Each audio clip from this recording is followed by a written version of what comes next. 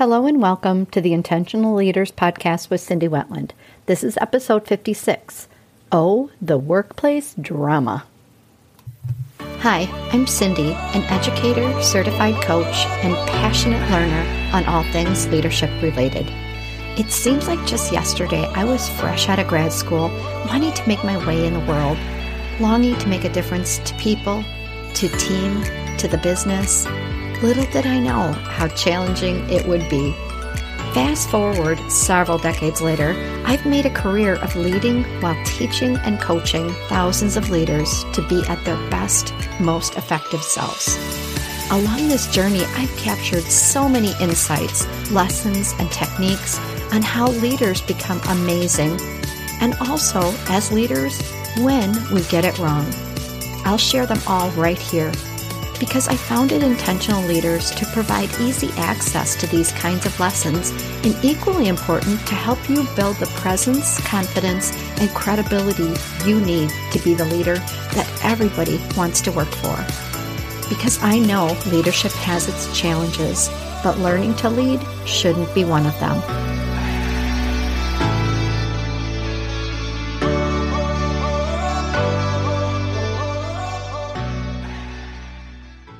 Okay, people, who in their right mind does not like a little workplace drama?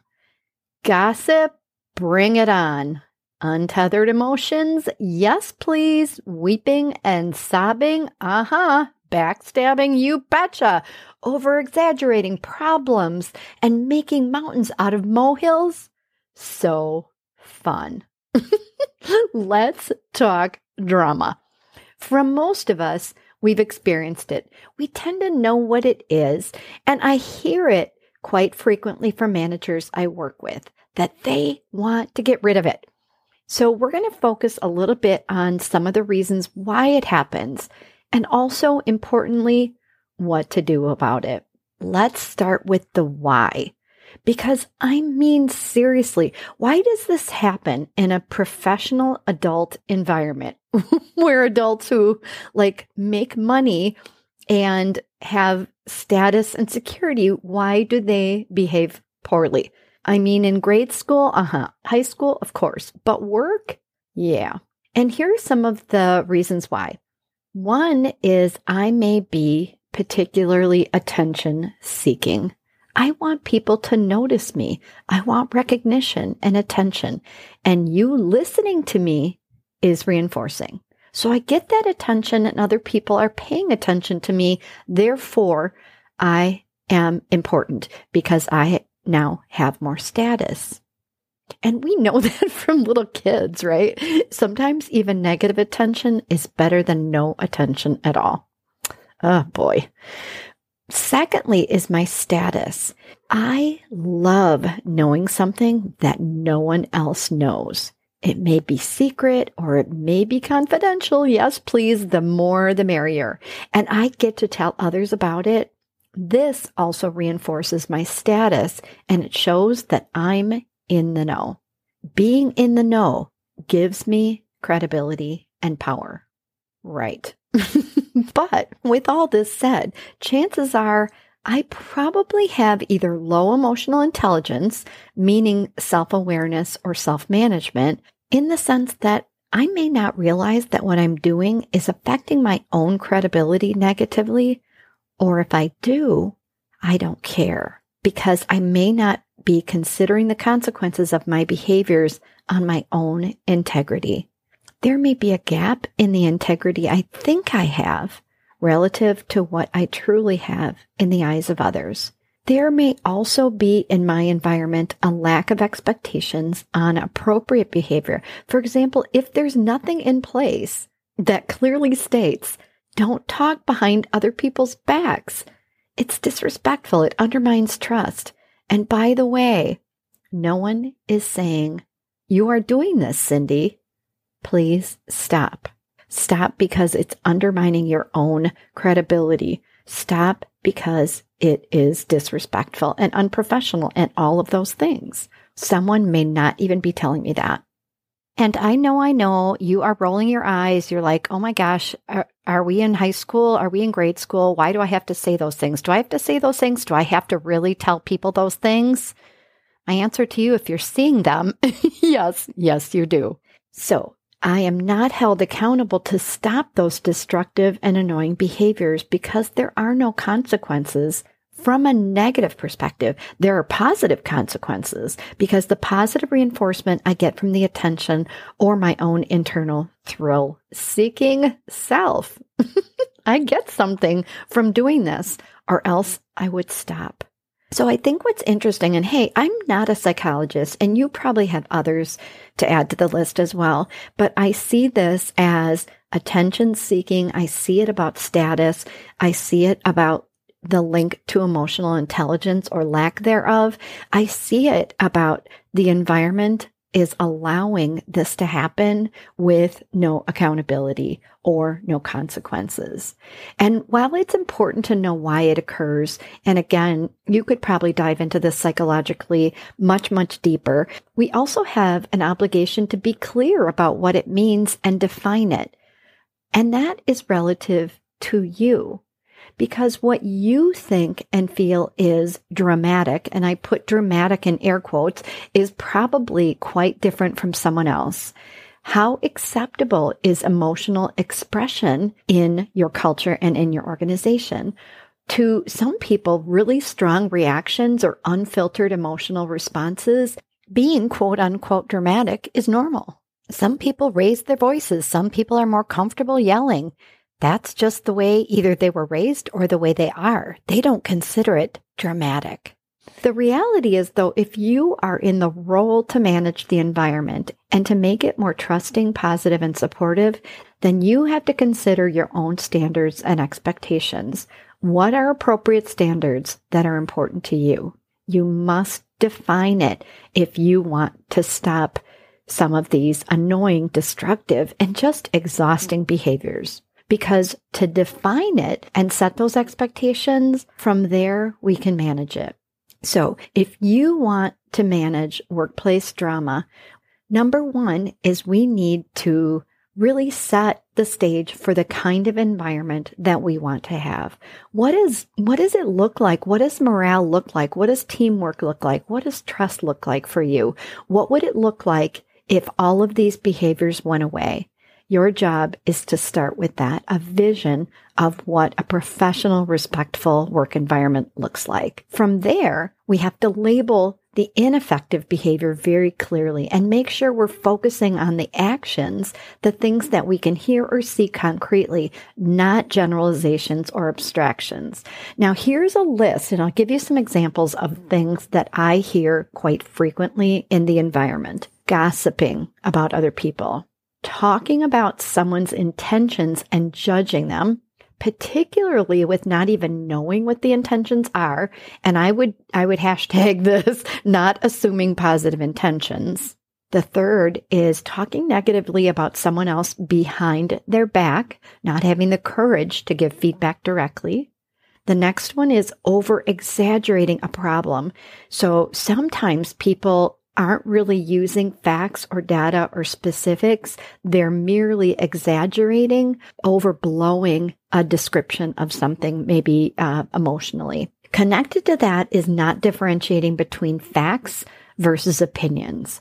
So I may have a lot of opinions, but I'm not supporting that with facts. And that's very dramatic. To be very passionate about my opinions and be very steadfast in them without presenting facts and clarity is really not good critical thinking. And that could go really wrong in an environment. I could also use aggressive or passive aggressive language, both of which derail effective communication, and in particular, assertive communication, or things that we even see like, swearing, yelling, throwing things, name calling. And I know that sounds pretty dramatic, doesn't it? But I still hear people talking about doing those things in the workplace. I know. It's amazing. But what about sabotaging decisions, resisting change in a way that's not constructive? So using destructive behaviors to sabotage decisions or changes. And then there's the blaming and deflecting and whining, or lying, and undermining someone else's credibility. These are things that I would define as ineffective behaviors. And in a way, these are also a list of things that I would consider could be displayed pretty darn dramatically. So when I think of drama, those are some of the things that I would label as dramatic and destructive in an environment, because none of those really add value or build trust. So we start with creating clarity about the vision, the standards, the environment we want. Second thing we do is we label the ineffective behaviors clearly. And then number 3, and this is the one that I also see not happening a lot, is we have to address the drama as it arises. We have to start labeling what is drama, what is effective about bringing issues, bringing problems to the surface, but what is destructive about the approach that some people may be using. Because underneath the drama, there may be legitimate concerns or problems or issues, conflicts, all of those things that we want to address. But the how someone's presenting it tends to be the problematic piece. If I'm getting all dramatic about an issue that I have with a coworker and that person is doing something that really bothers me and I'm displaying it in a drama-filled, ineffective way, that's what we have to really label clearly. It's not the content sometimes, although sometimes it is legitimately. It's the process of how I bring up that issue or what I'm doing about it or how I'm reacting about it. And I think that is such an important key part to really acknowledging some of the problems and the issues that arise in the workplace, and yet also clearly understanding what's ineffective about the approach. And then I think another thing that could be done to eliminate drama in the workplace, we're not going to get probably rid of it anytime soon, but I think strengthening emotional intelligence across your team and organization is a really big key to change. Because if I'm super ticked at someone and I don't even know that, I don't have the self-awareness to label that effectively, much less to manage my emotions effectively or constructively, that's when some of that bad stuff comes out, like aggressive language or being passive aggressive, or I talk negatively about someone, or I gossip, or I swear or yell, or whatever those things are. It's because I don't even know in the moment what I'm experiencing. I may not be able to label those negative emotions, much less deal with them constructively. So I see a lot of ineffective behaviors and what I would consider drama in the workplace to be linked absolutely to emotional intelligence. Key actions for eliminating drama in the workplace: one is creating that expectation and the vision.